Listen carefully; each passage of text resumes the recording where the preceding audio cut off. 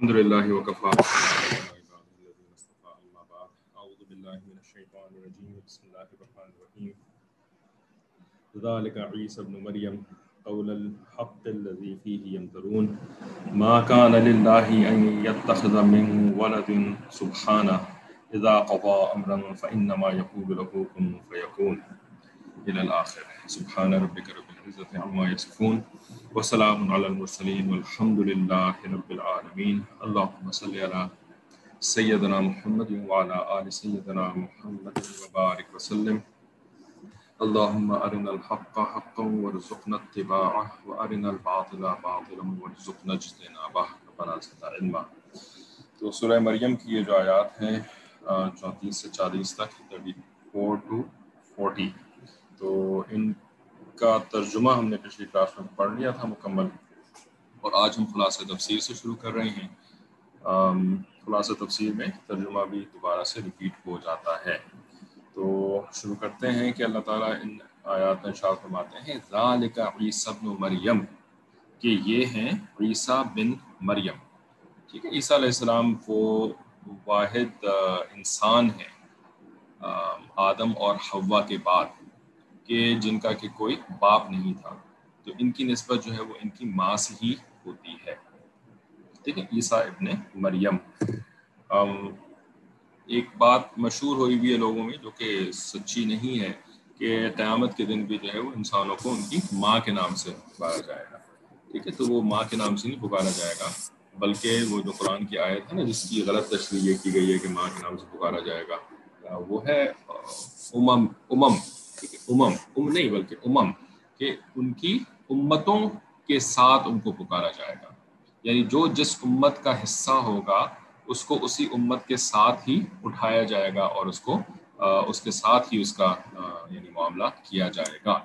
جیسے کہ نبی صلی اللہ علیہ وسلم نے یہ بھی فرمایا، حدیث مبارکہ ہے، صحیح حدیث زاد الطالبین میں بھی موجود ہے، جو کتاب آپ کو پڑھائی جاتی ہے، کہ من تشبہ بقوم فہو منہم، کہ جو جس قوم کے ساتھ جان بوجھ کر کے اور ذوق شوق کے ساتھ مشابہت اختیار کرتا ہے.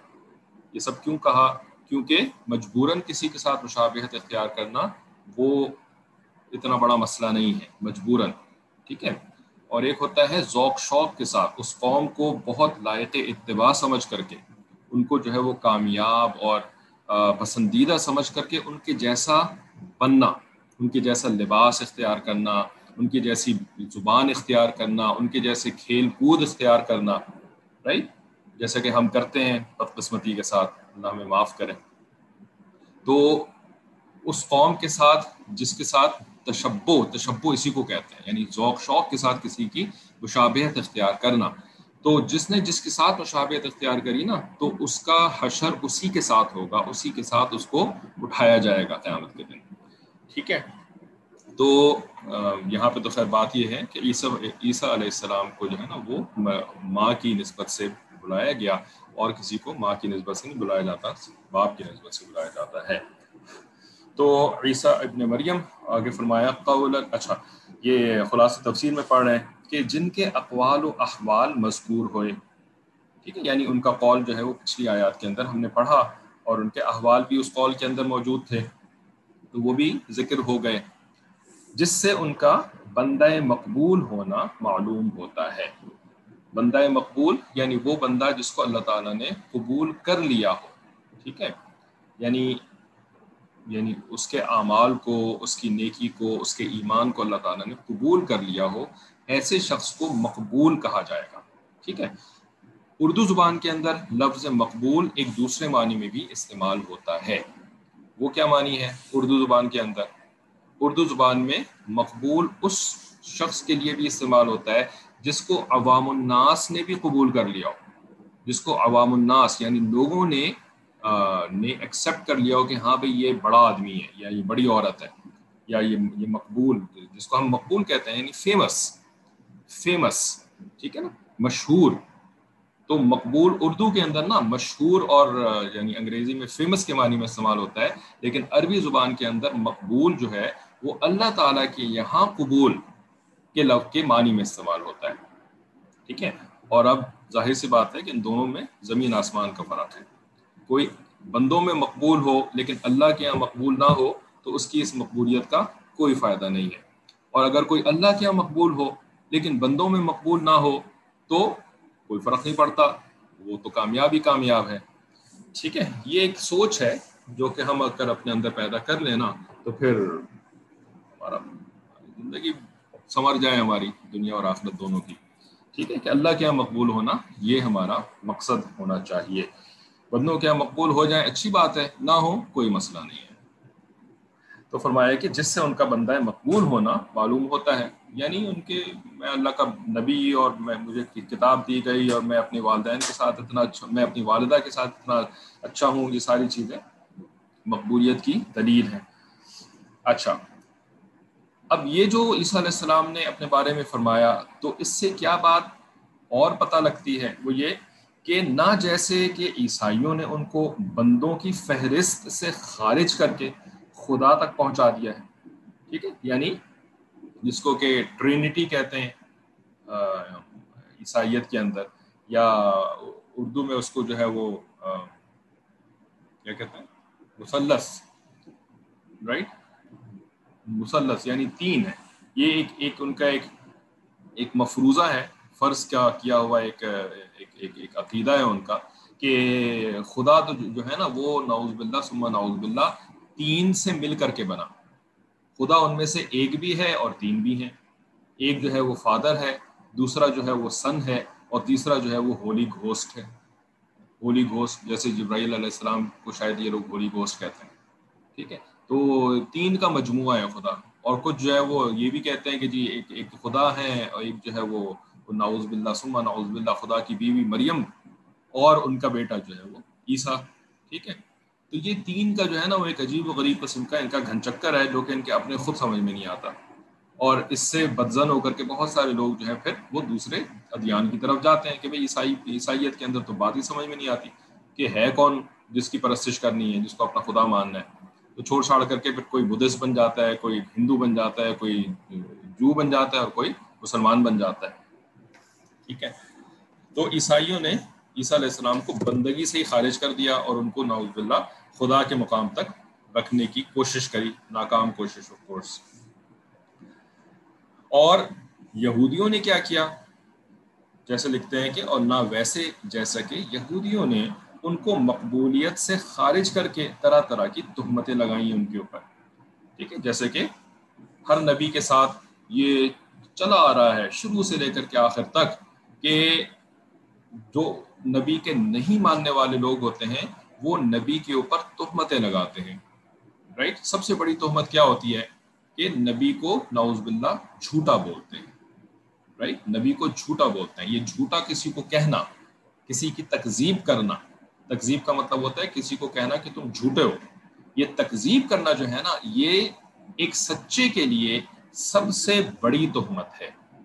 ایک سچے کے لیے سب سے بڑی تہمت ہے. کیا مطلب کہ اگر کوئی انسان واقعی جھوٹا ہو تو اس کو جھوٹا کہہ دینا کوئی اتنی بڑی بات نہیں ہے کیونکہ وہ تو ہے ہی جھوٹا. لیکن جو شخص سچا ہو، کبھی اس نے جھوٹ نہ بولا ہو، اس کو جھوٹا بولنا نا یہ سب سے بڑی تہمت ہے ایک مرد کے لیے.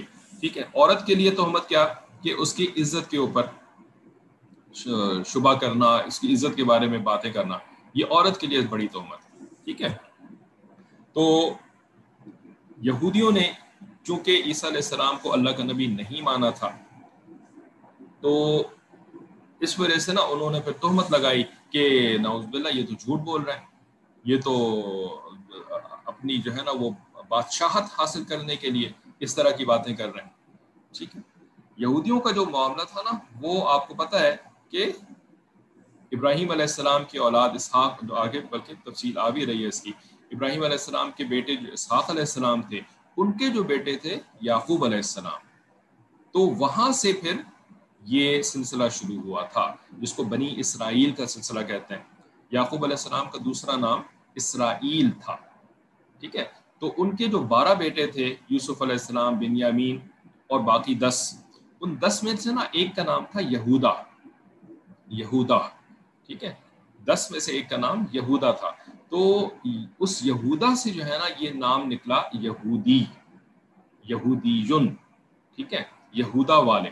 حالانکہ یہ سارے کے سارے یہودا کی اولاد نہیں تھے، یہ صرف ایک یہودا کی اولاد آگے چلی، باقی کسی کی اولاد نہیں چلی، اوروں کی بھی اولادیں چلی، لیکن اس پوری کی پوری نسل کو جو ہے نا وہ یہودی کہہ دیا جاتا ہے، ورنہ دوسرا پراپر نام ان کا بنی اسرائیل ہے۔ تو یہ جو یہودی تھے ان میں بہت بڑے بڑے نیک بزرگ بھی گزرے، اور ظاہر ہے یعنی انبیاء تو 10,000 سے زیادہ انبیاء ان کی نسلوں کے اندر آئے، ٹھیک ہے، لیکن ان میں بہت بہت زیادہ نافرمان اور سرکش بھی لوگ گزرے ان کے اندر، اور آج بھی موجود ہیں ان کے اندر، ٹھیک ہے۔ تو یہ جو یہودی تھے نا، تو ان کی ایک خاص بات یہ تھی کہ یہ نا ہر نبی کے ساتھ جو ہے وہ بہت برا سلوک کرتے تھے۔ نبی حالانکہ ان کے اپنے خاندان میں سے ہوتا تھا، ان کے اپنے بھائی بند میں سے ہوتا تھا، ٹھیک ہے، لیکن اس نبی کے ساتھ جو ہے نا یہ یعنی بہت ہی جس کو اس طریقے کا رویہ رکھتے تھے، جس کو اردو کے اندر ایک محاورہ کہتے ہیں نا، گھر کی مرغی دال برابر، ہے نا، گھر کے اندر اگر مرغی آ جائے تو اس کی تو ویلیو جو ہے وہ دال کے برابر ہوتی ہے۔ جو زمانے کی بات ہے جب مرغیاں جو ہیں وہ دیسی مرغیاں ہوتی تھیں، تو دیسی مرغی کی ذرا ویلیو ہوتی تھی، تو وہ اس کو دال کے برابر کرنا یہ ایک محاورہ بن گیا کہ جی دیسی مرغی تو اگر گھر میں ہو تو پھر وہ دال کے برابر ہو جاتی ہے، ٹھیک ہے۔ ویسے اس کے بعد جب فارم کی مرغیاں آنا شروع ہوئیں تو فارم کی مرغی تو ویسے ہی دال، بلکہ دال سے بھی زیادہ بری اس کی حالت ہوتی ہے، ٹھیک ہے۔ بہرحال تو ان کے یہاں یہی معاملہ تھا کہ ان کے جو گھر کے اندر، ان کے خاندان کے اندر کوئی نبی پیدا ہوتا تھا نا تو اس کی عزت ہی نہیں کرتے تھے۔ آج بھی کچھ لوگ ایسے ہیں، ٹھیک ہے، کچھ لوگ، سب ایسے نہیں ہیں کہ گھر میں اگر کوئی ہو نا عزت والا تو عزت کرتے ہیں اور بڑی اس کے اوپر خوشی، اللہ تعالیٰ کا شکر ادا کرتے ہیں، لیکن کچھ خاندان ایسے ہوتے ہیں، عجیب صفت دیکھی گئی ہے کہ کچھ خاندان ایسے ہوتے ہیں کہ جن کے گھر کے اندر جو بھی اچھی بات ہو نا وہ ان کو بری لگتی ہے، ٹھیک ہے نا، یعنی ایک حسد اور جیلسی اور یعنی بغض جو ہے نا وہ اپنے گھر والوں کے ساتھ زیادہ ہوتا ہے، دوسروں کے ساتھ بہت اچھے ہوتے ہیں، اپنے گھر والوں کے ساتھ بہت زیادہ۔ تو بنی اسرائیل کی یہ صفت ہے، ٹھیک ہے نا، یہ بنی اسرائیل یہودیوں کی صفت ہے کہ وہ نا اپنے گھر والوں کے ساتھ جو ہے وہ زیادہ برے ہوتے تھے، ٹھیک ہے۔ تو اللہ کوئی نبی بھیج دیتا تھا تو وہ اس نبی کے ساتھ جو ہے وہ بہت برا سلوک کرتے تھے۔ تو عیسیٰ علیہ السلام جو ہے وہ ان کے اپنے گھر والوں میں سے تھے، مریم علیہ السلام اور ان کے شوہر عمران، یہ بنی اسرائیل کے تھے نا، یہودی، یعنی وہی نسل چل رہی تھی نا بنی اسرائیل والی، اور ان کی اولاد جو ہے وہ عیسیٰ علیہ السلام، ٹھیک ہے۔ تو انہوں نے بہت تہمتیں لگائیں عیسیٰ علیہ السلام کے اوپر نا، اور بالآخر ان کو قتل کرنے کی سازش کری رومن بادشاہ کے ساتھ مل کر کے، لیکن اس کے اندر ناکام ہوئے، اللہ تعالیٰ نے عیسیٰ علیہ السلام کو آسمان پر اٹھا دیا۔ تو یہ دو ایکسٹریمز تھے عیسیٰ علیہ السلام کے بارے میں، ایک تو وہ جو کہ بعد میں یعنی جو عیسائی تھے جو بعد میں ان کا عقیدہ خراب ہو گیا اور عیسیٰ علیہ السلام کو اللہ کا بیٹا کہنا شروع کر دیا، اور دوسری ایکسٹریم کیا تھی، یہودی، جو کہ عیسیٰ علیہ السلام کے بالکل ہی مخالف، ٹھیک ہے۔ اچھا، تو کہتے ہیں کہ میں یعنی یہ ہے نا قول الحق الذی فیہ یمترون، کہ میں بالکل سچی بات کہہ رہا ہوں، ٹھیک ہے، یعنی قول کا مطلب ہوتا ہے بات، لیکن یہاں پر نا کچھ الفاظ ہیں جو کہ چھپے ہوئے ہیں، ان کو محذوف الفاظ کہتے ہیں، ٹھیک ہے۔ جیسے آگے معروف و مسائل میں آ رہا ہے کہ اقول قول الحق، میں کہتا ہوں بالکل سچی بات، تو اقول کا جو لفظ ہے نا وہ یہاں پر محذوف ہے، چھپا ہوا ہے، ہڈن ہے، ٹھیک ہے۔ اور یہ عربی زبان کے اندر اس طریقے سے بات کی جاتی ہے، ہر زبان میں اس طرح سے بات کی جاتی ہے کہ کچھ الفاظ جو ہوتے ہیں نا وہ ان اسپوکن ہوتے ہیں، وہ بولے نہیں جاتے، لیکن اہل زبان لوگ جو ہیں وہ بات سن کر کے سمجھ جاتے ہیں کہ کہنے والے کا جو مقصد ہے نا وہ یہ ہے، اگرچہ وہ کہہ نہیں رہا ان باتوں کو، لیکن اس کا مقصد سمجھ جاتے ہیں جو اہل زبان ہوتے ہیں۔ اسی طرح سے عربی زبان کے اندر بھی ایسا ہوتا ہے، ٹھیک ہے۔ تو اقول قول الحق، کہ میں حق بات کہتا ہوں، الذی فیہ یمترون، کہ جس کے اندر یہ لوگ جھگڑ رہے ہیں۔ کون لوگ جھگڑ رہے ہیں؟ افراط و تفریط کرنے والے، ٹھیک ہے۔ تو افراط و تفریط کا مطلب کیا کہ یعنی ایک منٹ ذہن سے نکل جاتا ہے، افراط جو ہے وہ ایکسس کرنے کو کہتے ہیں، ہاں، اور تفریط جو ہے نا وہ کم کرنے کو کہتے ہیں، یعنی کسی چیز کا ایک مقام ہوتا ہے۔ اگر اس کو مقام سے بڑھا دیا جائے تو اس کو افراط کرنا کہیں گے، اور اگر اس کو اس کے ڈیو مقام سے، اس کا جو اصل مقام ہے اس سے گھٹا دیا جائے تو اس کو تفریط کرنا کہتے ہیں.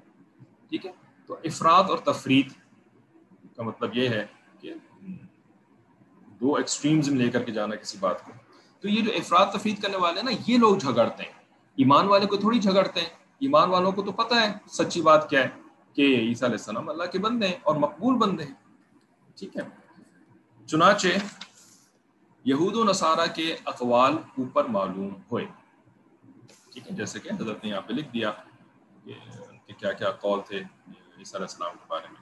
اچھا، آگے فرما رہے ہیں کہ چونکہ یہود کا قول ظاہراً بھی موجب تنقیص نبی تھا، جو بداہتاً باطل ہے. بڑے مشکل الفاظ ہیں لیکن انشاءاللہ آپ کو سمجھائیں گے. ٹھیک ہے، کیا کہ یہود کا جو قول تھا نا عیسیٰ علیہ السلام کے بارے میں، وہ کیا تھا؟ وہ عیسیٰ علیہ السلام میں نقص نکالنے والا تھا. موجب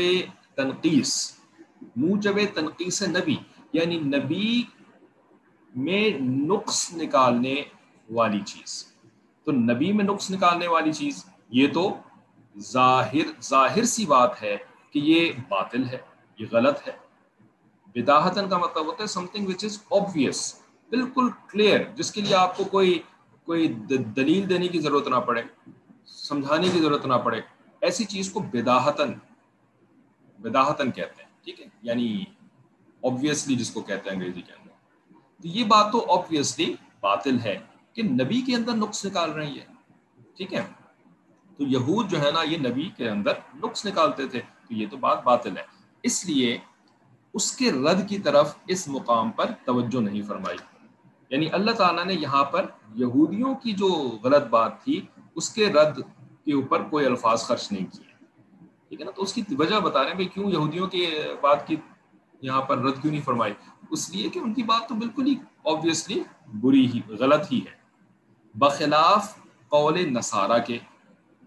یعنی جو نصرانی عیسائی لوگ ہیں ان کے قول کی جو ہے نا وہ یہاں پر تردید فرمائی ہے. وہ کیوں؟ کہ ظاہراً مثبت زیادت کمال تھا. مثبت زیادت کمال کیا مطلب؟ کہ جو نصارہ جو بات کہتے ہیں نا عیسیٰ علیہ السلام کے بارے میں، وہ ثابت کرتا ہے، وہ بات ثابت کرتی ہے عیسیٰ علیہ السلام کے اندر کمال کی زیادتی کو، یعنی بہت زیادہ ان کا کمال. ٹھیک ہے، کہ جی اللہ کے بہترین بندے ہونے سے بھی زیادہ کمال، کہ نبوت کے ساتھ خدا کا بیٹا ہونا ثابت کرتے تھے. ٹھیک، کہ جی یہ تو خدا کے بیٹے ہیں. تو یہ کیا ہے کہ ان کے کمال میں زیادتی کر دیتے ہیں عیسائی اپنے قول سے، اس لیے آگے اس کو رد فرماتے ہیں. ٹھیک ہے، تو خیر یہاں پر بیسیکلی اللہ تعالیٰ نے ما کان للہ ان یتخذ من ولد، یہ جو فرمایا نا کہ یہ بات اللہ تعالیٰ کے لیے بالکل بھی یعنی مناسب نہیں ہے اللہ کے لیے کہنا کہ اس نے ایک بیٹا بنا لیا ہے. ٹھیک ہے، تو یہ کیا کہہ رہے ہیں؟ یہ عیسائیوں کے قول کو رد کر رہے ہیں یہاں پر اللہ تعالیٰ. ٹھیک ہے، تو اس کی وجہ بیان کریے کہ چونکہ عیسائی جو ہے نا وہ یعنی عیسیٰ علیہ السلام کے کمال میں بہت ایکسیس کرنے کی کوشش کرتے تھے. ٹھیک ہے، جو کہ ایک عام آدمی جو ہے نا وہ کیا کہتے ہیں، ایک عام آدمی جو ہے وہ اس دھوکے میں بڑی آسانی سے آ جاتا ہے کہ اگر کوئی نیک بندہ ہو نا، بہت نیک بندہ مشہور ہو کہ بھائی ہاں یہ تو بھائی اللہ کے ولی ہیں، یہ تو بہت نیک آدمی ہے. ٹھیک ہے، تو اب اس نیک آدمی کی تعریف میں زمین آسمان کے قلابے ملا دینا. سمجھتے ہیں اس بات کو؟ زمین آسمان کے قلابے ملا دینا ہے نا، یعنی بہت یعنی غلو کر لینا، حد سے آگے بڑھ جانا کسی نیک آدمی کی تعریف میں. یہ جو ہے نا اتنا برا نہیں لگتا. ٹھیک ہے، اور عام آدمی جو ہوتے ہیں، عام انسان، غیر عالم قسم کے جو لوگ ہوتے ہیں، وہ بڑی آسانی سے اس غلطی میں مبتلا ہو جاتے ہیں. ٹھیک ہے نا، کہ کسی نیک آدمی کے لیے بہت لمبے چوڑے القابات ہے نا، بہت بڑے بڑے القابات، القاب، اور یعنی ان کے طرف سے یعنی عجیب عجیب کہانیاں بھی ان کی طرف منسوب کر دیتے ہیں جی، وہ ہوا میں اڑ رہے تھے، یا وہ پانی پہ چل رہے تھے، یا وہ جو ہے وہ انہوں نے ایسے اشارہ کیا اور جو ہے وہ فلانا کام ہو گیا، اور انہوں نے یہ کر دیا تو سارے مسئلے حل ہو گئے، اور انہوں نے یہ کر دیا تو سارے جو ہے وہ تندرست ہو گئے، اور ہے نا، یہ ساری باتیں جو ہیں وہ نیک آدمی کی طرف منسوب کر دینا جو ہے نا وہ بڑا آسان لگتا ہے، اور لوگ جو ہیں وہ بڑی آسانی سے قبول کر لیتے ہیں اس بات کو، جبکہ نیک آدمی کے جو کہ مشہور ہو نیک آدمی، اس کے لیے کوئی بری بات کرنا جو ہے نا یہ اتنا آسان نہیں ہوتا، ٹھیک ہے۔ لوگ جو اس کے عقیدت مند ہوتے ہیں وہ اس کی طرف سے بری بات کو پسند نہیں کرتے، قبول نہیں کرتے، بلکہ بری بات کہنے والے کے دشمن ہو جاتے ہیں، ٹھیک ہے۔ تو یہاں پر بھی یہی فرما رہے ہیں کہ بھئی یہ جو عیسیٰ علیہ السلام کے شان میں جو بڑھا دیا نا ان لوگوں نے، تو عوام الناس اس بات کو قبول کر لیا، بڑی آسانی کے ساتھ قبول کر لیا، ٹھیک ہے۔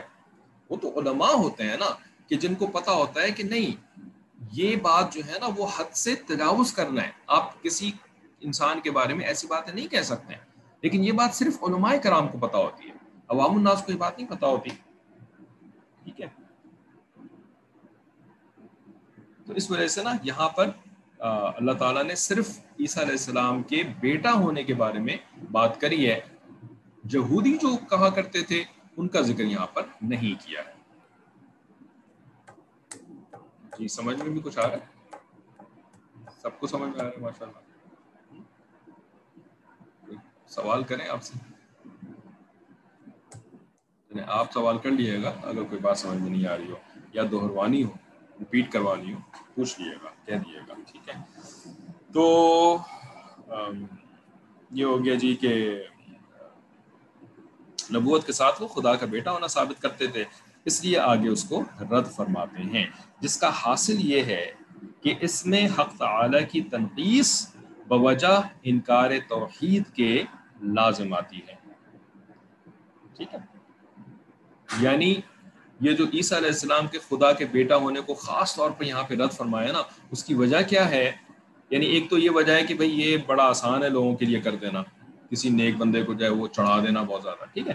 دوسری وجہ یہ ہے کہ جب آپ کسی بندے کو اس کے مقام سے چڑھا کر کے خدا کے مقام پر لے کر کے آ رہے ہیں، تو اس کا ایک لازمی نتیجہ یہ نکل رہا ہے، لازمی کنکلوژن یہ نکل رہا ہے کہ آپ خدا کو جو کہ اصل میں خدا ہے اور واحد ہے، اکیلا ہے وہ خدا، اس کے مقام کو گھٹا بھی رہے ہیں، ہے نا، اس کے مقام میں تنقیص کر رہے ہیں، نقص بنا رہے ہیں۔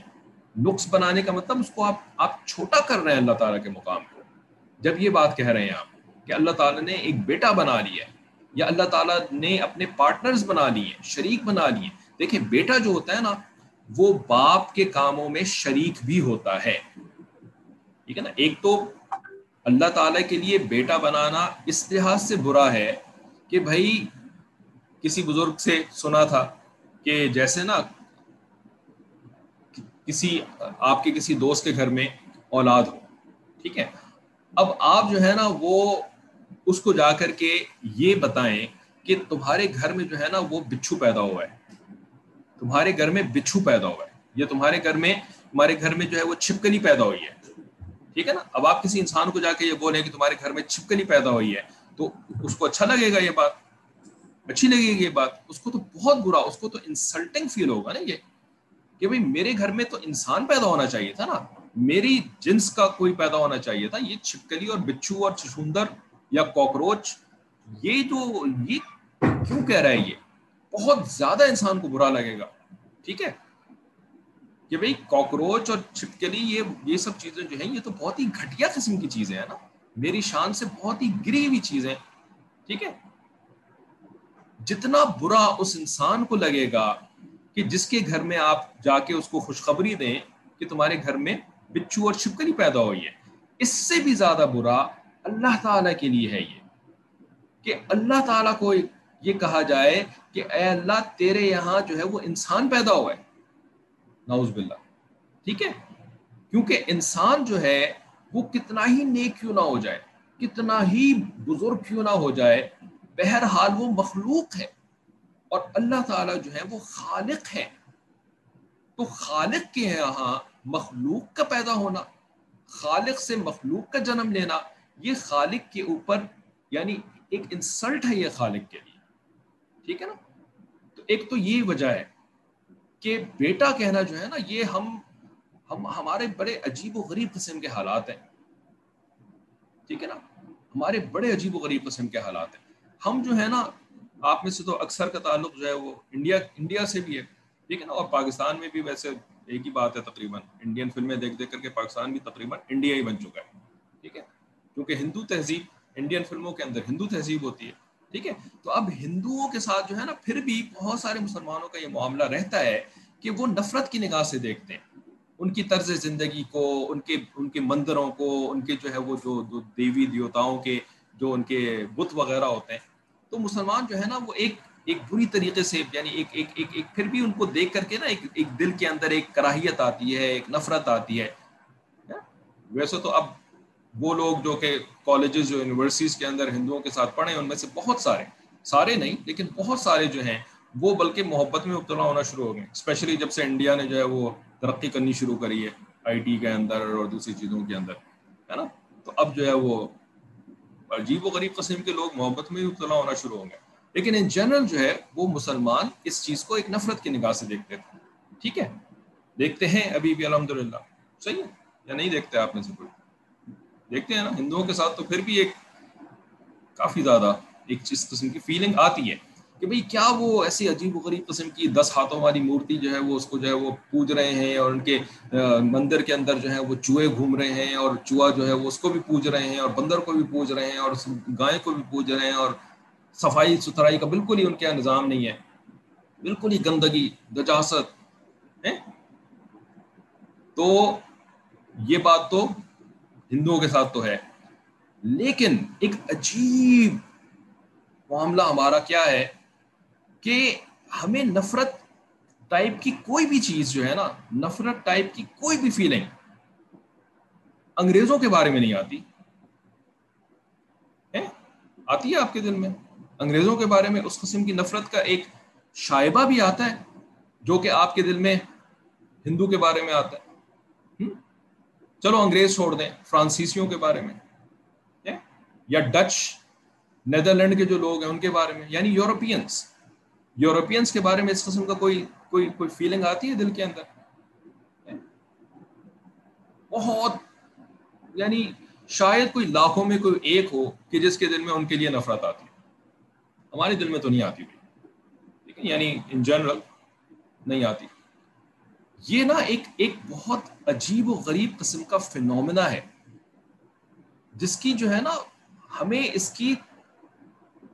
اس کی تحقیق نصیب نہیں ہے, ہمیں اس کی سمجھ نہیں ہے کہ ایسا کیوں ہے. ٹھیک ہے, کہ ہندوؤں کے ساتھ تو بڑی نفرت ہے اور گوروں کے ساتھ نفرت نہیں ہے, یا یورپینز کے ساتھ نفرت نہیں ہے. ٹھیک ہے, حالانکہ شرک کے اندر اللہ تعالیٰ کی مقام کی تنقیص کے اندر جو ہے نا وہ بھی ایسے ہی ہیں جیسے کہ ہندو ہیں. ٹھیک ہے, اہل کتاب والا معاملہ جو ہے نا اس کو وہ ایسا نہیں ہے کہ اہل کتاب ہونے کی وجہ سے اب وہ مشرک نہیں ہے, مشرک وہ بھی ہیں, گورے بھی مشرک ہیں. اللہ تعالیٰ کی شان میں تنقیص کرنا یہ وہ بھی کرتے ہیں.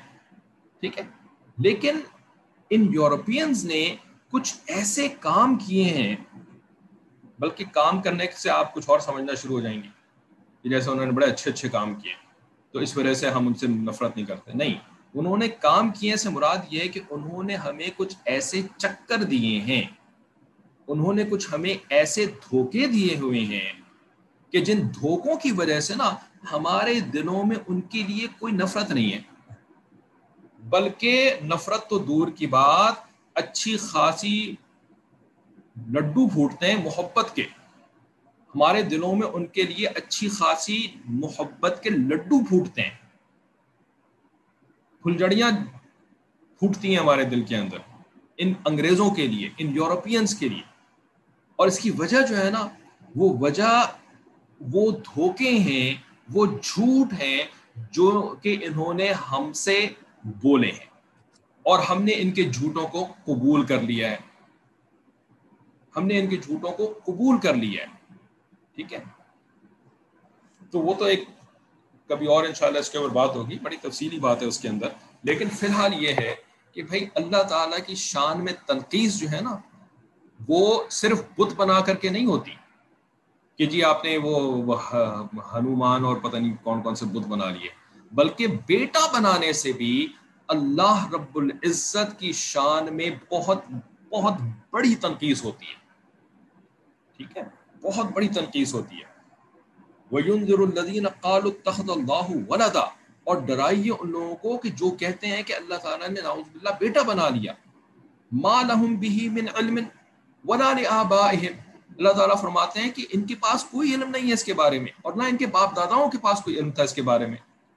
کبرت کلمتن تخرج من افواہہم، بہت بڑا کلمہ ہے یہ، یعنی بہت بڑا بہتان ہے یہ، تخرج من افواہہم، جو کہ یہ اللہ کے بارے میں اپنے منہوں سے نکالتے ہیں. ان یقولون الا کذبا، نہیں بولتے یہ سوائے جھوٹ کے. ٹھیک ہے، تو بیٹا بنا لینا جو ہے نا، یہ اللہ تعالیٰ کی شان میں ویسی ہی گستاخی ہے کہ جیسے کہ جو ہے وہ. ٹھیک ہے، اور دوسری بات یہ کہ بیٹا جو ہوتا ہے، نہ صرف یہ کہ ایک تو یہ نا کہ جی چھپکلی چھچھوندر کسی کے گھر میں پیدا ہوا، یہ آپ اس کے اوپر بہتان لگا رہے ہیں جو کہ اس کو بہت برا لگے گا. بیٹا جو ہے وہ بہت بڑا بہتان ہے اللہ تعالیٰ کے لیے. دوسری بات یہ کہ بیٹا کہنا جو ہے نا، یہ بھی شریک ٹھہرانا ہے، کیونکہ بیٹا جو ہوتا ہے وہ باپ کا ہاتھ بٹاتا ہے، بڑا ہو کر کے وہ باپ کا سہارا بنتا ہے، باپ کو اس کی ضرورت ہوتی ہے بیٹے کی. ٹھیک ہے، تو خالی جو ہے وہ لات منات جو ہے وہ اللہ تعالیٰ کے ساتھ شریک نہیں ہوتے، بلکہ بیٹے کو بھی آپ نے شریک کیا ہے اللہ تعالیٰ کے ساتھ. ٹھیک ہے، تو یہ 100% شرک ہے یہ بیٹا کہنا کسی کے ساتھ، کیونکہ بظاہر وہ سکسیسفل نظر آ رہے ہیں. نہیں، سکسیسفل نظر آنا is not the only reason. ٹھیک ہے، یعنی وہ واحد وجہ نہیں ہے کہ جس کی وجہ سے ہم ان کو پسند کرتے ہیں. نہیں، سکسیسفل تو آپ کو بہت سارے اور بھی نظر آ رہے ہوتے ہیں. آپ کو چینی سکسیسفل نظر نہیں آتے، چائنیز. آپ کو جاپنیز سکسیسفل نظر نہیں آتے ہیں. آپ کو جو ہے وہ بہت ساری اور نیشنلٹیز ہیں کہ جس کے اندر آپ کو سکسیسفل جو ہے وہ پورا ایز اے نیشن وہ نظر آتے ہیں. لیکن چائنیز کے ساتھ آپ کو وہ محبت ہے، کم از کم انڈیا والوں کو تو ویسے بھی نہیں ہے، کیونکہ وہ نیشنلی جو ہے وہ پولیٹیکلی چائنا جو ہے وہ انڈیا کا رائیول بنتا ہے نا. پاکستانی کو بھی، جو کہ پاک چین دوستی زندہ باد کے نعرے جو ہے وہ پچھلے 40 سال سے ہم سن رہے ہیں، ہے نا، پاک چین دوستی، لیکن اس کے باوجود ہم چینیوں کے ساتھ ویسی محبت نہیں کرتے، بالکل بھی نہیں کرتے، بلکہ رائٹ، بالکل بھی نہیں کرتے ہم ان کے ساتھ محبت. بے شک ان کے ساتھ بیٹھ کر کے جو ہے وہ جو بھی منصوبے بنا رہے ہیں، اور ان کے ساتھ جو ہے وہ ترقیاتی منصوبے اور فلانے منصوبے، لیکن جو محبت ہمیں انگریز کے ساتھ ہے، یورپین کے ساتھ ہے، وہ چائنا کے ساتھ نہیں ہے. رشینز بھی بہت زیادہ سکسیسفل ہے کہ نہیں ہے؟ رشین سکسیسفل نہیں ہے کیا؟ بہت زیادہ سکسیسفل ہے بھائی. وہ ذرا غور کر کے ان کو اسٹڈی کریں. تو رشینز کے ساتھ ایسی محبت کیوں نہیں ہے ہمیں جیسے یورپینز کے ساتھ ہے؟ ٹھیک ہے نا، یہ کبھی سوچیں اس کے اوپر، غور کریں اس کے اوپر. ٹھیک ہے، ہمیں تو کچھ پتہ ہی نہیں ہے. ہم سے اتنا سچ جو ہے نا چھپایا گیا ہے، سچ کو اتنا زیادہ چھپایا گیا ہے، اور جھوٹ کو اتنا زیادہ ہمارے سامنے مزین کر کے پیش کیا گیا ہے کہ یعنی عجیب و غریب قسم کے حالات ہیں، عجیب حالات ہیں ہمارے. اس کی مثال سمجھنی ہو نا، تو وہ ابھی ہم پڑھ رہے ہیں نا، یہ تو خیر سورہ مریم کے اندر تو بنی اسرائیل کے جو ہے وہ لیٹر پارٹ ہے نا.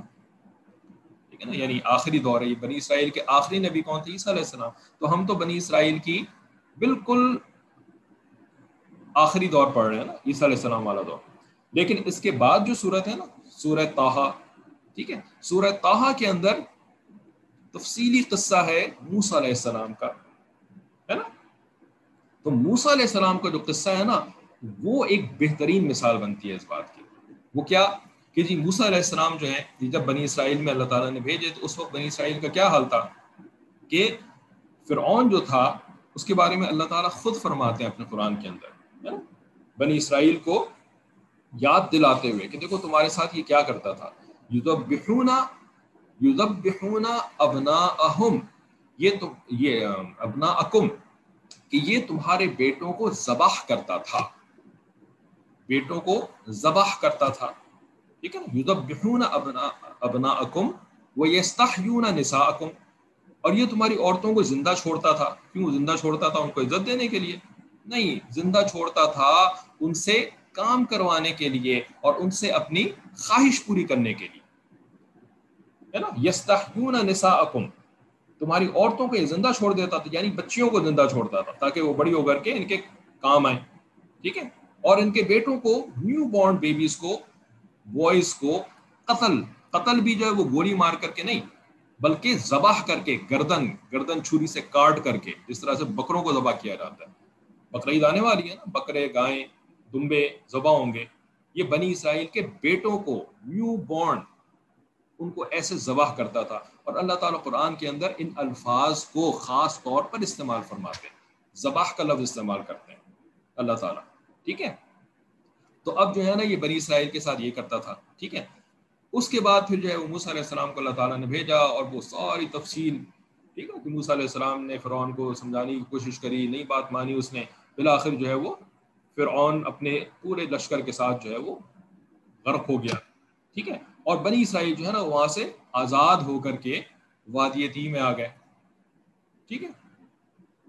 اب جو ہے نا وہ بنی اسرائیل جو ہیں وہ وہاں پر فرعون اور فرعونیوں کے ان مظالم سے آزاد ہو کر کے جب یہاں آئے، تو اب ذرا تصور کی آنکھ سے دیکھیں، تصور، سوچیں ذرا اس بات کو کہ کچھ دنوں کے بعد جو ہے نا وہ بنی اسرائیل جو ہیں وہ فرعونیوں کو مس کرنا شروع ہو جائیں، فرعون کو اور فرعون کی جو قوم تھی ان کو مس کرنا شروع ہو جائیں، اور وہ جو ہے نا وہ پھر کہیں کہ بھئی ہم تو جائیں گے فرعون کے ملک کے اندر، واپس چلتے ہیں، اور وہاں جا کر کے جو فرعون کے لوگ رہ گئے نا باقی، تو ہم جا کر کے نا پھر ان کے ایسا کریں گے، ہم ان کی زبان کو بھی اڈاپٹ کر لیں گے، ہم فرعونیوں کی زبان کو بھی اڈاپٹ کر لیں گے. ٹھیک ہے نا. ان کی زبان بولنا شروع کر دیں گے، اور جو ہے نا وہ فرعونی جس قسم کا لباس پہنتے ہیں نا فرعون کے لوگ، ہم اسی قسم کا لباس جو ہے وہ پسند کرنا شروع ہو جائیں گے. ٹھیک ہے. ہم واپس چلتے ہیں مصر میں تاکہ فرعون کی زبان جو ہے وہ بھی سیکھیں، وہاں پہ جا کر کے وہ اس میں اپنے سارے معاملات چلائیں، اپنے دفتری معاملات جو ہیں وہ فرعون کی زبان میں چلائیں. ٹھیک ہے. اور جو ہے وہ اپنے جو ایجوکیشنل انسٹیٹیوشنز ہم بنائیں نا، تو وہاں پر بھی ہم نا فرعون والی جو لینگویج تھی نا اسی لینگویج کو ہم اپنے ایجوکیشنل، اپنے تعلیمی اداروں کے اندر بھی، ہے نا. اور پھر ہم لباس بھی جو ہے وہ فرعون کے جیسے لوگوں کا پہنیں گے، ہے نا. بلکہ تصور کی بات کر رہا ہوں، ذرا سوچ، ذرا دماغ اوپر جو اللہ تعالیٰ نے دیا ہے نا ایک، اس کو استعمال کریں گے تب یہ بات سمجھ میں آئے گی، ورنہ نہیں سمجھ میں آئے گی. ٹھیک ہے. تو ان کی زبان، ان کا لباس، اور تیسری بات آپ سے پوچھیں، تیسری بات کیا؟ اپنے حالات کے اوپر بنی اسرائیل کے حالات کو رکھ کر کے ہم تصور کی نگاہ سے دیکھ رہے ہیں.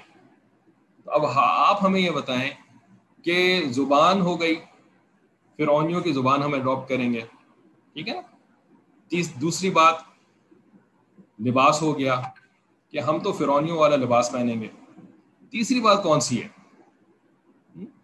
کہ جس فرعون نے ہمارے بیٹوں کو ذبح کیا اور ہماری عورتوں کے ساتھ جو ہے وہ یہ والا نازیبہ سلوک کیا، تو ہم نا ان فرعون والے لوگوں کی تیسری بات کون سی اڈاپٹ کریں گے؟ ذرا آپ میں سے کوئی بتائے، تیسری والی کون سی؟ نہیں، کلچر جو ہے نا یہ زبان اور لباس میں شامل ہو گیا. اب کلچر کوئی تیسری کوئی چیز کوئی تھوڑی ہوتی ہے. جب زبان انہی کی ہو گئی اور لباس بھی انہی کا ہو گیا تو کلچر تو آلریڈی ان کا ہو گیا. تو کلچر تیسری چیز نہیں ہے. تیسری چیز تو آپ بتائیں نا، تیسری چیز کیا؟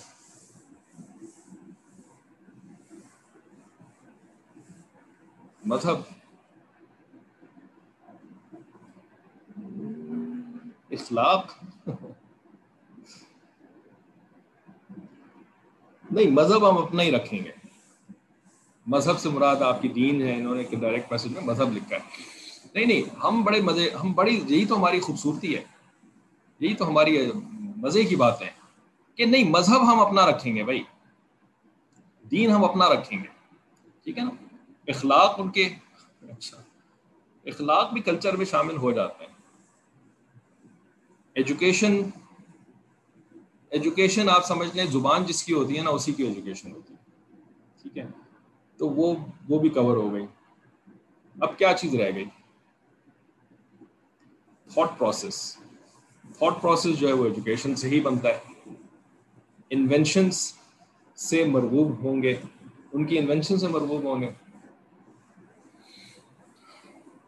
اچھا انوینشن سے مرغوب ہوں گے، چلیں آپ ایک لے کر آئی ہیں تو ٹھیک ہے، اس کو ریجیکٹ کرنے کی کوئی وجہ نہیں بن رہی، ٹھیک ہے. لیونگ اسٹائل تو کلچر میں آ جاتا ہے نا. دیکھیں تیسری چیز جو ہے نا وہ مزے کی، سب سے مزے کی چیز جو ہے نا وہ تیسری ہے. وہ تیسری چیز کیا ہے کہ ان کا نا ایک خاص فرعون والوں کا ایک خاص کھیل ہوتا تھا. فرعون کی قوم کا ایک خاص کھیل ہوتا تھا، سپورٹ ہوتا تھا، ٹھیک ہے نا. ہم اس سپورٹ کو، ہم اس کھیل کو اپنی سر آنکھوں سے لگائیں گے، اور اس کھیل کو جو ہے نا وہ ہم اپنے زندگی کا سب سے امپورٹنٹ چیز بنا دیں گے، اس سپورٹ کو، ٹھیک ہے. اور پھر نا ہم اسی سپورٹ کے اندر جو ہے نا وہ خود بھی وہی کھیلیں گے، اپنے بچوں کو بھی وہی کھلائیں گے، اور اسی کے بارے میں جو ہے وہ ہم بات چیت کیا کریں گے، اور اسی کے بارے میں جو ہے نا وہ ہم یعنی اسی کے بڑے بڑے جو ہے وہ ٹورنامنٹس اپنے ملک میں بھی کروائیں گے، اور ان کے ملک میں بھی جا کر کے وہی والا کھیل کھیلیں گے جو کہ ان کا کھیل ہے، جو کہ خالصتاً ان کا بنایا ہوا کھیل ہے، ٹھیک ہے. تو اگر بنی اسرائیل یہ تین کام کریں فرعونیوں کے بارے میں، فرعونیوں کے ساتھ، ٹھیک ہے، کہ انہی کا کلچر، انہی کی زبان، انہی کا ایجوکیشن سسٹم، ٹھیک ہے نا، اور حتیٰ کہ اپنے بچوں کو بھی ادھر ہی بھیجیں کہ بھائی جا کر کے ذرا اعلیٰ تعلیم حاصل کر کے آؤ وہاں سے، کیونکہ فرعون جو تھا نا اس نے بڑے اچھے نہریں بنائی تھیں اور بڑی اچھی، تو تم جو ہے نا وہ وہاں پہ جا کر کے نہریں بنانے کا سسٹم وغیرہ سیکھو، اور پھر وہیں پہ رہ بھی جانا، واپس بھی آنے کی ضرورت نہیں ہے. یہ نہیں کہ وہاں سے سیکھ کر کے آؤ اور پھر اپنے ملک کے اندر اس کو امپلیمنٹ کرو، نہیں، بلکہ تم ادھر ہی رہو، تم امیگریشن لے لو، ہے نا، تم جو ہے وہ یہاں سے امیگریٹ کر کے مصر واپس چلے جاؤ، مصر چلے جاؤ اور وہیں پہ رہو جا کر کے، ٹھیک ہے. تو پھر کیا خیال ہے بنی اسرائیل اگر اس قسم کی حرکتیں کرے تو پھر کیا کہیں گے بنی اسرائیل کو؟ کیا کہیں گے؟ بڑے عقل مند کہیں گے ان کو. بنی اسرائیل نے تو گراؤنڈ ریالٹیز کے مطابق بہت صحیح فیصلے کیے، ہے نا، کیونکہ فرعون جو تھے وہ کامیاب لوگ تھے، تو ہم بھی جو ہیں وہ فرعون جیسے. بائی دا وے آج کل ایجپٹ کے اندر یہی حال ہے. ایجپٹ کے اندر جو فرعون ہے نا، تو ایجپٹ میں سوائے خیر چند نہیں بولنا چاہیے، لیکن جو اسلامک لوگ ہیں، اسلامک پارٹیز ہیں، جماعت اسلامی وغیرہ، ٹھیک ہے، تو ان کے علاوہ جو ہے نا باقی سب فرعون کو جو ہے وہ بہت بڑا بنا کر کے رکھتے ہیں. یعنی ان کی جو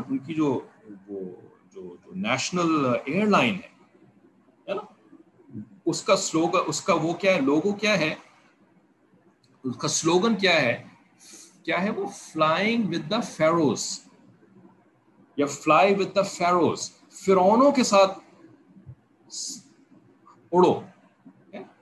یہ ہے ایجپٹ ایئر کا یہ سلوگن ہے، پتہ ہے آپ کو. تو یہ جو فرعون جس کو کہ قرآن کے اندر کیا کہا گیا ہے، تو وہ اب ان کا جو ہے نا وہ آئیڈیل ہے ان کی نیشن کا، ٹھیک ہے. تو جب اس کو کہتے ہیں اردو میں نا، اس کے لیے انفارچونیٹلی اور کوئی الفاظ مجھے نہیں سمجھ میں آتے. جو الفاظ ہیں نا وہ کہتے ہیں مت مار دی گئی کسی کی، ٹھیک ہے. ہم بھی ان کی طرح ترقی کریں گے، پھر پٹائی بنتی ہے. پٹائی خالی سب کچھ ہی بنتا ہے پھر اس کے بعد. تو یہ بتایا نا جی، سپورٹ ہم فرعونیوں کے کون سے والے سپورٹ کے اوپر اپنی جان چھڑکتے ہیں، بلکہ ہمیں خواب میں بھی وہی سپورٹ آتا ہے، اور ہمارے بچوں کو بھی اور ہمارے بڑوں کو بھی. اور جی کرکٹ، یہ کرکٹ سے مراد وہ چھچوندر نہیں ہے، وہ جو آواز نکالتا ہے نا رات میں، چون چون چون چون کی آواز نکالتا ہے، اس کو بھی انگریزی میں کرکٹ کہتے ہیں. لیکن ایک گیم بھی ہے کرکٹ، یہ کرکٹ جو ہے نا یہ کہاں سے آیا, یہ کس کا کھیل ہے, یہ پتہ ہے آپ کو؟ یہ کرکٹ جو ہے نا اس کا دور دور سے واسطہ نہیں ہے ایشیا کے ساتھ, دور دور سے اس کا واسطہ کوئی ایشیا کے ساتھ نہیں ہے, ایشیا کے کسی بھی ملک کے ساتھ نہیں ہے اس کا. یہ خالصتاً انگریز کا گیم ہے, خالصتاً گوروں کا گیم ہے یہ, ٹھیک ہے نا. یورپینز میں بھی جو برٹش لوگ ہیں نا ان کا یہ گیم ہے. انہوں نے یہ گیم جو ہے وہ لا کر کے آپ کے انڈیا, پاکستان, بر صغیر کے اندر بھی پہنچایا. انہوں نے یہ گیم جو ہے وہ انہی کی کالونیز جو ہے وہ آسٹریلیا اور نیوزی لینڈ کے اندر پہنچی, وہاں پر یہ کرکٹ دے کر کے گئے. اب تصور تو کریں نا کہ کرکٹ جو ہے وہ انڈین اور پاکستانی, چاہے مسلمان ہو چاہے ہندو ہو, ہے نا, یہ ہماری جان کا حصہ ہے کہ نہیں ہے؟ یہ ہماری جان کا حصہ ہے. یعنی ہم اگر کرکٹ نہ کھیلیں تو ہم پاکستانی کہلانے کے قابل نہیں اپنے آپ کو سمجھتے, ہے کہ نہیں؟ ٹھیک ہے نا. تو یہ اتنی محبت بھائی, زبان, ٹھیک ہے, زبان تو چلو جی ہم نے بڑے اس کے لیے ایکسکیوزز بنائے کہ جی زبان تو انٹرنیشنل زبان ہے, اور یہ اگر ہم نہیں سیکھیں گے نا تو پھر تو یعنی یہ تو ضرورت ہے ہماری. ٹھیک ہے بھائی, شوق نہیں ہے ہمارا, لیکن ضرورت تو یہ ہے نا زبان, ٹھیک ہے نا. لباس جو ہے جی وہ اصل میں آفس انوائرمنٹ ایسی ہوتی ہے نا کہ جی وہاں پر اگر آپ نے جو ہے نا وہ اگر شلوار قمیض پہن کے چلے گئے نا تو وہ تو آپ کو نکال دیں گے. تو بھائی ٹھیک ہے بھائی, آپ آفس کے اندر جو ہے نا وہ 3 پیس سوٹ یا ٹائی وغیرہ لگا کر کے جانا مجبوری میں بھائی, ہے نا, ضرورت ہے آپ کی. تو اس وجہ سے نا دفتر کے اندر جو ہے وہ گوروں کا لباس پہننا پڑتا ہے نا. اب یہ اوپر کے جو لوگ تھے انہوں نے انگریزی زبان کو جو ہے وہ چونکہ ہمارے ملک کے اوپر نافذ کر دیا ہے, تو اب ہماری مجبوری بن گئی ہے کہ ہم انگریزی سیکھیں, بچوں کو بھی سکھائیں. ٹھیک ہے نا, مجبوری ہے بھائی, ہم دل سے نہیں کرنا چاہتے لیکن مجبوری ہے. ٹھیک ہے, تو زبان اور لباس, اس میں تو پھر مجبوری کچھ سمجھ میں بھی آتی ہے نا, کیونکہ رزق کمانا جو ہے یہ ذمہ داری ہے. رزق کمانا اللہ تعالیٰ نے مرد کی ذمہ داری لگائی ہے. تو رزق کمانے کے لیے اس وقت انگریزی اور انگریز کا لباس جو ہے وہ اچھی خاصی مجبوری کی حد تک. یہ بتائیں کرکٹ میں کون سی والی مجبوری ہے جی؟ کرکٹ میں کون سی والی مجبوری ہے جی؟ کس کا رزق لگا ہوا ہے کرکٹ کے ساتھ سوائے وہ کرکٹرز کے جو پروفیشنل کرکٹ کھیلتے ہیں؟ ان کے علاوہ کس کا رزق لگا ہوا ہے کرکٹ کے ساتھ؟ کرکٹ کھیلنا, دنیا میں کامیابی, دنیا میں جو ہے وہ اچھی تعلیم, اس کا کیا تعلق ہے کرکٹ کے ساتھ؟ تو یہ جو کرکٹ کے ساتھ ہماری محبت ہے, بلکہ لباس اور زبان کے ساتھ بھی حقیقت تو یہی ہے نا کہ چند مولویوں کو چھوڑ کر کے سارے کے سارے محبت میں مبتلا ہیں, زبان اور لباس, اور کرکٹ کے ساتھ تو سارے ہی محبت میں مبتلا ہیں. تو یہ محبت کسی ایسے کے ساتھ یذبحون ابناءهم ویستحیون نساءهم ہے. اصل میں بات یہ ہے کہ قرآن جو ہے نا وہ تو ہمیں یاد دلاتا ہے, بلکہ بنی اسرائیل کو یاد دلاتا ہے کہ دیکھو فرعون نے تمہارے ساتھ کیا کیا, تو تم فرعون سے نفرت کرو, تم فرعون کے کلچر کو, فرعون کے سپورٹس کو اپناؤ نہیں, فرعون کے طرز زندگی کو اپنی نجات کا ذریعہ نہ سمجھو, بلکہ تم میرے آخری نبی کی بات مانو اور نبی کے طرز زندگی کو اپنی دنیا اور آخرت کی کامیابی کا ذریعہ سمجھو. قرآن تو ہمیں یاد دلاتا ہے, ٹھیک ہے, لیکن بر صغیر میں اور دیگر مسلمان ممالک کے اندر ان یورپینز نے جا کر کے کیسے لوگوں کو ذبح کیا ہے, کیسے لوگوں کو ذلیل اور رسوا کر کے کیڑے مکوڑوں کی طریقے سے قتل کیا ہے, کیا کیا نہیں کیا انہوں نے جا کر کے بر صغیر کے اندر, انہوں نے ساؤتھ ایسٹ ایشیا کے اندر جا کے کیا, ٹھیک ہے, انہوں نے جو ہے وہ الجیریا کے اندر جا کے کیا, فرانسیسیوں نے الجیریا میں کس طریقے سے انہوں نے قتل عام کیا ہے. اور یہ چیزیں جو ہیں وہ ہمیں یاد دلانے والا کوئی نہیں ہے نا. ہمیں یاد تو کیا, یہ تو آپ کی جو ہسٹری کی بکس ہیں نا, آپ کی جو پاکستان سٹڈیز کی اور سوشل سٹڈیز کی جو کتابیں ہیں جو کہ آپ کے بچوں کو پڑھائی جا رہی ہوتی ہیں, ہے نا, تاریخ کی جو کتابیں ہیں, کہیں ذکر ہی نہیں ہے ان سب چیزوں کا. ان کا ذکر پتہ ہے کہاں ملتا ہے کہ انہوں نے کیسے کیسے مسلمانوں کو کس کس طریقے سے اذیت ناک طریقے سے انہوں نے قتل کیا ہے مسلمانوں کو، خصوصاً مسلمانوں اور پھر تھوڑا ہندوؤں کو بھی، لیکن بہت زیادہ، اس لیے کہ مسلمانوں ہی نے ان کے خلاف بغاوت کری تھی، ان کے خلاف جو ہے وہ جہاد کیا تھا، مسلمانوں ہی نے 1857 کی جنگ آزادی جو ہے یہ علماء نے شروع کری تھی، علماء کرام نے، عام مسلمان بھی نہیں، علماء کرام نے یہ جنگ آزادی شروع کری تھی، ٹھیک ہے۔ تو انہوں نے پھر اس کا بدلہ دینے کے لیے کیسے کیسے توپوں سے اڑایا، توپوں کے اوپر باندھ کر کے، یعنی بندے کے پرخچے اڑ جاتے ہیں نا توپ کے اوپر باندھنے سے، اور اس کے علاوہ کیسے کیسے انہوں نے کاٹ کاٹ کر کے، داغ داغ کر کے، جلا جلا کر کے زندہ جلایا، لوگ زندہ جلایا۔ ہاں؟ یہ ہماری کتابوں میں موجود ہی نہیں ہے، ہمارے بچے یہ سب چیزیں پڑھتے ہی نہیں ہیں، بڑے ہو کر کے بھی نہیں پڑھتے۔ دوستوں سے بات ہو رہی تھی پچھلے دنوں، تو ساجد نے پوچھا، بڑے بڑے جو ہماری عمر کے 40 سال پلس پاکستانی، انڈین بہت سارے بیٹھے ہوئے تھے، تو ان سے پوچھا کہ آپ یہ بتائیں کہ انگریز کا سب سے بڑا ظلم کیا ہے جو آپ جانتے ہیں؟ انگریز کا سب سے بڑا ظلم آپ نے کون سا والا پڑھا ہے؟ ٹھیک ہے، آپ سے پوچھیں، مردوں میں تو سوائے ایک کے کسی کو نہیں پتا، کسی کو یاد نہیں تھا، یعنی ظلم ہی یاد نہیں تھا کیا ہے، ایک کو یاد تھا خالی۔ آپ نے بھی، آپ میں سے جو پاکستان والے ہیں انہوں نے پاکستان اسٹڈیز کے اندر پڑھا ہوگا یقیناً، انڈیا والوں نے پتہ نہیں وہ تاریخ پڑھی کہاں پڑھی، کیسے پڑھی، اپنے پرائیویٹلی پڑھی، جیسے بھی پڑھی، تو شاید آپ کو بھی پتہ ہو۔ انگریز کا سب سے بڑا ظلم کون سا والا پاکستان اسٹڈیز کی کتاب کے اندر آپ کو ملتا ہے، یہ بتائیں نا۔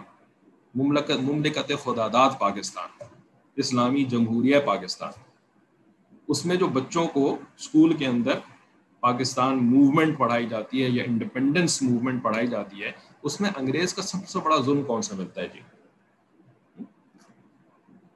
انہوں نے ایک میسج لکھا ہے، جب تک یہ حادث پڑھتا ہے آپ سوچیں ذرا، دماغ پہ زور ڈالیں، کون سا دوبارہ سب سے بڑا ظلم انگریز کا آپ کی پاکستان اسٹڈیز کی ہسٹری بکس کے اندر ملتا ہے؟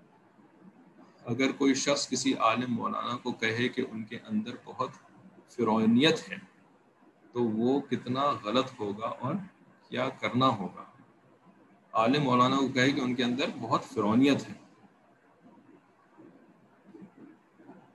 بس ان کو اپنے پھر ایمان کی فکر کرنی چاہیے، کیونکہ کسی عالم دین کو اگر فرعون یا فرعون سے مشابہت دے گا تو پھر انسان کا اپنے دین کا پھر کچھ گارنٹی نہیں ہے کہ وہ کتنا باقی بچا بھی ہے اور باقی بچے گا کہ نہیں بچے گا۔ 1857 میں لاکھ سے زیادہ عالموں کو قتل کیا تھا۔ اچھا یہ کہاں پڑھا ہے آپ نے؟ یہ سازش کو یہ بتائیں کہ آپ نے یہ کہاں پڑھا کہ لاکھ سے زیادہ علماء کو قتل کیا تھا 1857 میں؟ یہ کہاں پڑھا ہے آپ نے؟ یہ بتائیں نا، تاریخ مٹا دیتے ہیں جی۔ یہ پاکستان اسٹڈیز کی بک میں تھا کہ لاکھ سے زیادہ علماء کو قتل کیا 1857 میں۔ ہاں تو یہی تو میں آپ سے پوچھ رہا ہوں، یہ تو میں آپ سے کہہ رہا ہوں، یہ تو آپ نے علماء کے بیان میں سنا ہے نا، یہ آپ نے اپنی ہسٹری بکس کے اندر تو یہ نہیں پڑھا ہے نا، ٹھیک ہے نا۔ آپ تو چلے انڈیا سے آپ کا تعلق ہے، ٹھیک ہے نا، تو اس وجہ سے آپ نے تو علماء سے ہی جو سنا وہ سنا، ٹھیک ہے نا۔ ہم نے تو پاکستان اسٹڈیز کی تاریخ میں یعنی ٹیپو سلطان کو بھی پڑھا ہے، حیدر علی کو بھی پڑھا ہے، اور جو ہے وہ کیا نام ہے، نواب سراج الدولہ کو بھی پڑھا ہے، ٹھیک ہے، اور جو ہے وہ ہم نے یعنی سر سید احمد خان کو بھی پڑھا ہے، اور ہم نے جو ہے وہ شوکت علی اور محمد علی جوہر ان دونوں کو بھی پڑھا ہے، ٹھیک ہے نا، اور ہم نے جو ہے وہ گاندھی کے بارے میں بھی تھوڑا بہت پڑھا ہے، اور محمد علی جناح صاحب ان کے بارے میں پڑھا ہے، ٹھیک ہے، یہ ہماری پاکستان ہسٹری، ٹھیک ہے۔ تو پاکستان ہسٹری کے اندر جو انگریز کا سب سے بڑا ظلم ہماری کتاب میں لکھا ہوا ہے نا، وہ پتہ ہے کیا ہے؟ وہ ہے کہ تقریباً شاید 1920s کا زمانہ تھا کہ ایک میوٹینی ہوئی تھی، اس وقت انگریز فوج میں جو ہندو اور مسلمان فوجی تھے نا، انہوں نے ایک بغاوت کری تھی۔ وہ کیا بغاوت تھی، کیوں تھی کہ جی وہ جو بندوقیں ہوتی تھی نا، انگریز کی دی ہوئی بندوقیں جو ان فوجیوں کے پاس ہوتی تھیں، تو ان بندوقوں کے جو کارتوس ہوتے تھے، یعنی جو بلٹس ہوتی تھیں، تو ان کے اوپر نا ایک کور چڑھا ہوتا تھا۔ وہ کور جو چڑھا ہوتا تھا نا، اس کو فائر کرنے سے پہلے دانت سے چھیل کر کے اتارنا پڑتا تھا، پھر اس کارتوس کو آپ بندوق میں لوڈ کرتے تھے، پھر فائر کرتے تھے. تو یہ جو کور لگا ہوتا تھا نا اس کارتوس کے اوپر، اس بلٹ کے اوپر، وہ کور جو تھا نا وہ چربی کا بنا ہوتا تھا، جانور کی چربی کا. ٹھیک ہے. تو یہ لوگ انہوں نے کرا کیا تھا کہ انہوں نے جو ہے نا وہ 2 طرح کی چربیاں استعمال کری تھی، ایک گائے کی چربی، ایک سور کی چربی. ٹھیک ہے. تو جو مسلمان سپاہی تھے نا ان کو وہ والے کارتوس دیتے تھے جن کے اوپر سور کی چربی ہوتی تھی. تو اب وہ جو ہے وہ سور کی چربی کو جو ہے وہ دانت سے چھیل کر کے پھر اس کے بعد اس کو لوڈ کر کے فائر کریں. ٹھیک ہے. اور جو ہندو ہوتے تھے ان کو انہوں نے کارتوس دیے ہوتے تھے جن کے اوپر وہ گائے کی چربی چڑھی ہوتی تھی. تو دونوں طرح کے فوجیوں نے پھر بغاوت کری کہ بھئی یہ تو بڑا ظلم ہے، یہ تو ہمارے اوپر، ٹھیک ہے، یعنی ہمیں جو ہے وہ ذلیل کیا جا رہا ہے کہ جی گائے کی چربی اور سور کی چربی جو اپنے دانتوں سے تم کاٹو، اس کے بعد پھر جو ہے تم اپنا کام کر سکتے ہو. تو انہوں نے نا ایک بغاوت کری. بغاوت بھی کیا کری کہ ایک جلسہ کیا بہت بڑا. ٹھیک ہے نا. جالیاں والا باغ یا جلیاں والا باغ، اس باغ کے اندر جو ہے نا وہ ایک پروٹیسٹ ہوا. ٹھیک ہے. اور اس پروٹیسٹ پہ پھر ایک انگریز کرنل تھا شاید، تو اس نے جو ہے نا وہ اپنی جو سپاہی تھے ان کو حکم دیا کہ تم فائر کر دو. تو اس کو کہتے ہیں جلیاں والا باغ میسیکر. ٹھیک ہے نا. اس میں 100 بندے مارے گئے، 100 انڈینز جو ہے نا اس کے اندر مارے گئے. تو یہ جو کیا نا اس نے انگریز جو بھی وہاں پہ کرنل شرنل موجود تھا اس نے یہ بہت برا کام کیا جی، اور 100 بندے مار دیے اس. ٹھیک ہے نا. دیکھیں اب یہ جو اس نے 100 بندے مار دیے، ٹھیک ہے یہ بہت برا کام کیا، لیکن ایک تو اس انفرادی بندے نے یہ کام کیا. ٹھیک ہے نا. دوسرا یہ ہے کہ اس طرح بندوق سے کسی کو گولی مار دینا نا، یہ تو بھائی دنیا میں بہت زیادہ ہوتا ہے نا. مسلمانوں نے بھی اس طرح گولی مار دی اور ہندوؤں نے بھی گولی مار دی، انگریز نے بھی گولی مار دی. تو اس میں کوئی بہت بڑا نا کوئی ایسا مسئلہ نہیں ہے. ہاں بھی تھوڑی سی آپ کو برا لگا، ہاں بھی کیوں کیا انہوں نے ایسا نہیں کرنا چاہیے تھا، تو اس کو بھی جو ہے وہ ایک انگریز آفیسر کے سر پہ تھوپ دیا بس. ٹھیک ہے. کہ یہ تو ایک انفرادی اقدام تھا، بڑا برا کیا جی اس نے. اور مارا بھی کیسے، جس کو کہتے ہیں نا بڑی عزت کے طریقے سے مارا، بڑا ڈگنیفائڈ طریقے سے اس نے مارا. ٹھیک ہے نا. تو کہنے کا مقصد یہ ہے کہ ہماری پوری تاریخ جو ہم پڑھتے ہیں یا اپنے بچوں کو پڑھاتے ہیں، اس کے اندر سب سے زیادہ بڑا ظلم جو ہے نا وہ یہ جلیاں والا باغ میسیکر ہے. ٹھیک ہے. اس کے علاوہ اور کوئی چیز آپ کو نظر نہیں آتی. باقی کیا، فلانے کو گرفتار کر لیا، اس کو گرفتار کر لیا، اس کو جو ہے وہ بند کر دیا، اس کو جو ہے وہ بند کر دیا. حضرت موہانی رحمۃ اللہ علیہ کو جو انہوں نے جیل کے اندر بند کر دیا اتنے دنوں تک، ہے نا. فلانے کو جو ہے وہ کالا پانی پہ بھیج دیا، پھر وہاں سے کچھ عرصے کے بعد آزاد وہ واپس آ گئے وہاں سے. ٹھیک ہے نا. تو بھائی دل میں نفرت تو کسی قسم کی کوئی پیدا نہیں ہوتی. کیوں؟ اس لیے کہ اگر تھوڑی سی نفرت پیدا ہو بھی تو بھی جو ان کی اچھائیاں ہیں، اچھائیاں اتنی بڑی کر کے بیان کری کہ جی انہوں نے ریلوے کا سسٹم بنایا، ان کے زمانے میں جو ہے وہ آرڈر ہوتا تھا، ڈسپلن ہوتا تھا، اور فلانا اتنا اچھا کام کیا ان لوگوں نے. تو اچھائی جو ہوتی ہے نا وہ ان چھوٹی چھوٹی برائیوں کو پھر ویسے ہی مٹا دیتی ہے. ان الحسنات یذھبن السیئات، ہے نا. قرآن کا بھی اصول ہے کہ جو نیکیاں ہوتی ہیں وہ برائیوں کو بہا کے لے جاتی ہیں. تو انگریز کی نیکیاں اتنی ساری ہیں کہ ان کی جو چند برائیاں ہیں ان کو وہ بہا کے لے جاتی ہیں. ٹھیک ہے نا. 1857 میں کیا ہوا، 1857 سے پہلے کیا ہو رہا تھا 1857 سے، اور اس کے بعد کیا ہوا، یہ چیزیں بہت تھوڑی سننے کو ملتی ہیں، اور وہ بھی صرف علماء کی زبان سے. تفصیل ایون علماء کو بھی لگتا ہے نہیں پتا، ایون علماء کو بھی تفصیل کیا ہے نہیں پتا. تفصیل پتہ ہے کہاں ملتی ہے؟ انہوں نے کس طریقے سے جو ہے وہ مارا ہے علماء کو بھی، اور جو علماء کے فالوورز تھے ان کو بھی. یہ تفصیل جو ہے نا یہ یا تو آپ کو بس کچھ یادداشتوں میں ملتی ہے، یا یہ کہ انگریزوں کے چند ایک انگریز جنہوں نے خود کتابیں لکھی ہیں، اس دور کے انگریزوں نے، جنہوں نے کہ اپنے مشاہدات یا لوگوں سے سن کر کے جو انہوں نے اپنی کتابیں لکھی نا، ان کتابوں میں یہ تفصیلات ہیں. ٹھیک ہے. اور ان کتابوں کا ہم میں سے کسی کو نہیں پتا، کسی کو بھی نہیں. بڑے بڑے پڑھنے لکھنے والے لوگ، بڑی بڑی کتابیں پڑھنے والے لوگ، ان کتابوں کا یا تو پتہ ہی نہیں ہے یا ان کو کبھی پڑھا ہی نہیں. تو بھائی ہم جو ان سے شدید محبت میں مبتلا ہے نا، تو یعنی ایک فنومینا ہے یہ، ایک عجیب و غریب قسم کی ایک حقیقت ہے یہ، ٹھیک ہے، کہ ان کی زبان اور ان کی لباس تو کیا، ہم ان کے کھیل کود سے بھی اتنی محبت کرتے ہیں نا. تو بھائی یہ عجیب ہمارا معاملہ ہے کہ جی ہم گورا جو ہے وہ شرک بھی کرتا ہے، وہ خدا کا بیٹا بھی کہتا ہے کسی کو، اور ہمیں جو ہے وہ گورا اتنا ایکسیپٹیبل، اتنا جو ہے وہ ہمارے جی اس کا تو جیسے دین ہی کوئی، ہاں بھی تھوڑا سا خراب ہے بس مسلمان نہیں ہے، لیکن وہ کوئی زیادہ برے لوگ نہیں ہیں. اصل برے لوگ تو یہ ہندو ہیں. میں یہ نہیں کہہ رہا کہ ہندو کم برے لوگ ہیں، لیکن مطلب برے لوگ سے مراد ان کا مذہب زیادہ، یہ نہیں، انسان تو بھائی اللہ کا بندہ ہوتا ہے، وہ مسلمان ہو جائے تو مقبول جنتی بن جاتا ہے، چاہے وہ ہندو ہو چاہے کوئی بھی ہو. نہیں، ہندو مذہب وہ ہمیں زیادہ برا لگتا ہے، اور عیسائی مذہب جو ہے نا وہ کچھ گورے اسکن کی وجہ سے اور ان کے کچھ ان کے پروپیگنڈا اور دھوکوں کی وجہ سے وہ ہمیں اتنے زیادہ محبوب، اتنے زیادہ مقبول، اتنے زیادہ اچھے ہے نا. بھاگ بھاگ کے آج کسی کو کینیڈین امیگریشن مل جائے، کسی کو یو کے کی امیگریشن مل جائے، کسی کو یو ایس کی امیگریشن مل جائے، ہے نا. بھائی ہم یہ نہیں کہہ رہا کہ جی سارے کے سارے اس کے اندر مبتلا ہے نا، تو ذرا سوچنے سمجھنے کی ضرورت ہے ہمیں. ہم کہتے ہیں جی اپنے بچوں کی کیسے ذہن سازی کریں، کیا ذہن سازی کریں. بھائی پہلے اپنی تو ذہن سازی کریں نا، جب اپنی ذہن سازی ہو جائے گی نا تو پھر اپنی اولاد کی بھی ذہن سازی کر سکیں. ہماری تو اپنی ذہن سازی الٹی ہوئی ہوئی ہے پوری کی پوری، ٹھیک ہے. ایک مسلم تو دوسرے مسلم سے لڑانا سازشی دماغ ہوتا ہے، یہ بھی ایک بڑی مزے کی چیز ہے، ٹھیک ہے نا. یہ بھی ایک بڑی مزے کی بات ہے کہ انگریز نے انڈیا پہ قبضہ کیسے کیا ہے نا. انگریز نے انڈیا پہ کیسے قبضہ کیا، آپ بتائیں اس کا کیا جواب ہے.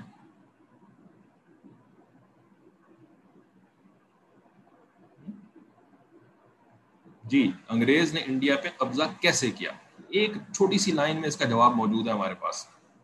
آپ کو نہیں پتا؟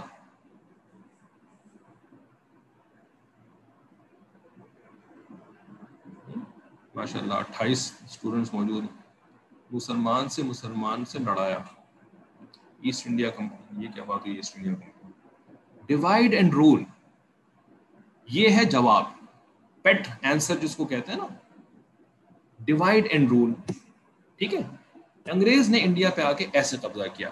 کیا مطلب کہ آپس میں لڑوایا لوگوں کو، چاہے مسلمان کو مسلمان سے لڑوایا، مسلمان کو ہندو سے لڑوایا، ہندو کو مسلمان سے لڑوایا، ہے نا، ریاستوں کو ریاستوں سے لڑوایا، ہے نا. تو اس طریقے سے جیسے وہ ٹیپو سلطان کو شکست دی تو وہ میر صادق، میر جعفر، ایسے لوگوں کو جو ہے وہ پیمنٹ کر کے پھر انہوں نے آپس میں لڑوا دیا، اور اس طریقے سے انگریز نے قبضہ کر لیا. ٹھیک ہے نا. اب سوال یہ ہے کہ جب آپ یہ سنتے ہیں ڈیوائڈ اینڈ رول، آپس میں لڑوایا، ٹھیک ہے، تو یہ بتائیں کہ اس جواب کو سن کر کے آپ کے دل میں زیادہ نفرت کس کے بارے میں پیدا ہوتی ہے؟ جی زیادہ نفرت اور تھوڑی نفرت، زیادہ برائی اور تھوڑی برائی.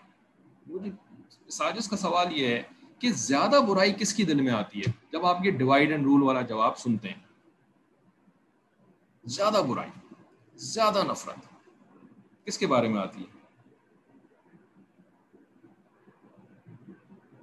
انہوں نے جواب دیا ہندو کے بارے میں. کیوں بھائی؟ میر جعفر ہندو تھا، میر صادق جو تھا وہ ہندو تھا. تو آپ کے دل میں ہندو کی نفرت کیوں آتی ہے بھائی ڈیوائڈ اینڈ رول سن کر کے؟ آپ بات نہیں سمجھ رہی ہیں، اس وجہ سے آپ نے جواب دیا. جی کوئی اور جواب دے گا؟ زیادہ نفرت، زیادہ برائی کس کے بارے میں آتی ہے؟ انگریز کے بارے میں آتی ہے یا لوکلز کے بارے میں آتی ہے؟ جو مقامی لوگ تھے ان کے بارے میں زیادہ برائی دل میں آتی ہے، کیونکہ مقامی لوگ جو تھے وہ آپس میں لڑ رہے تھے. انگریز نے تو صرف جو ہے وہ ان کو استعمال کیا ہے نا. بھائی جس طریقے سے ہر جو باہر کا بندہ آتا ہے وہ جو ہے وہ اپنے یعنی اپنے دشمن کو استعمال کرتا ہے، ٹھیک ہے. تو انگریز نے جب ڈیوائڈ اینڈ رول کا کام کیا تو کون سا برا کام کیا بھائی؟ برائی تو اصل میں لوکلز کی تھی، ٹھیک ہے نا. زیادہ برا رولرز کے بارے میں جو آپس میں لڑتے تھے. نہیں خالی رولرز نہیں لڑتے تھے، رولرز کے جو نیچے لوگ ہوتے تھے نا، جو وزیر اور اس قسم کے جو لوگ ہوتے تھے، وہ بغاوت کرتے تھے، یعنی وہ جو ہے وہ سازش کرتے تھے اور اس طرح سے وہ لڑتے تھے. ہاں یہ اپنے ہی لوگوں کے ساتھ کنسپریسی کرتے تھے. تو زیادہ جو برائی آتی ہے نا وہ لوکلز اپنے لوگوں کے بارے میں زیادہ برائی آتی ہے. بھائی انگریز تو باہر سے آیا تھا، انگریز تو بہرحال دشمن تھا، تو اس نے تو بس گویا کہ استعمال کیا ہے آپ لوگوں کو، اصل برے تو آپ لوگ خود تھے. ٹھیک ہے، کہنے کا مقصد یہ ہے کہ جب ڈیوائڈ اینڈ رول والا آپ جواب دیتے ہیں نا، یا ڈیوائڈ اینڈ رول والا آپ جواب سنتے ہیں نا کہ انگریز نے کیسے قبضہ کیا بر صغیر کے اوپر، تو اس سے جو نفرت ہے نا وہ انگریز کے بارے میں پیدا نہیں ہوتی، بلکہ نفرت پیدا ہوتی ہے اپنے بارے میں. ٹھیک ہے نا، انڈینز کے بارے میں نفرت پیدا ہوتی ہے. ٹھیک ہے، انگریز کی نفرت تو پیدا ہوتی اس وقت جب آپ کو یہ پتا چلتا کہ انہوں نے ڈیوائڈ اینڈ رول تو چلو کیا، بے شک کیا، ہم اس سے انکار نہیں کر سکتے کہ سازشیوں کو انہوں نے استعمال کیا اور غداروں کو انہوں نے استعمال کیا، لیکن انہوں نے کس طرح گاجر مولی کی طریقے سے آپ کے لوگوں کو، خصوصاً آپ کے علماء، آپ کے مشائخ، آپ کے نیک لوگوں کو، غیرت مند لوگوں کو کس طریقے سے انہوں نے اذیتیں دے دے کر کے قتل کیا. اگر یہ تفصیل آپ کے سامنے آتی نا تب آپ کے دل میں کچھ ان کی نفرت پیدا ہوتی. اور یہ والا جو ایسپیکٹ ہے، یہ والی جو تفصیل ہے، یہ بالکل غائب، بالکل غائب ہے یہ. ٹھیک ہے، تو اس وجہ سے نا ہوا کیا ہے، اس انگریز نے، اس یورپینز نے بہت ہی سمجھنے عقل مندی کے ساتھ جو ہے نا انہوں نے آپ کے اور ہمارے دماغوں کو مینیپولیٹ کیا ہے بہت ہی زیادہ.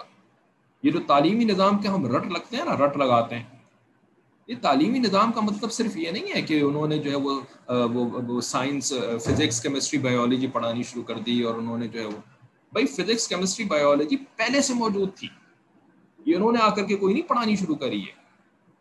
یہ پہلے سے مسلمان پڑھتے تھے، پہلے سے جو ہے وہ فلسفی بھی پڑھتے تھے، سب کچھ پڑھتے تھے. اس کے ذریعے سے انہوں نے ہمیں اپنا غلام نہیں بنایا.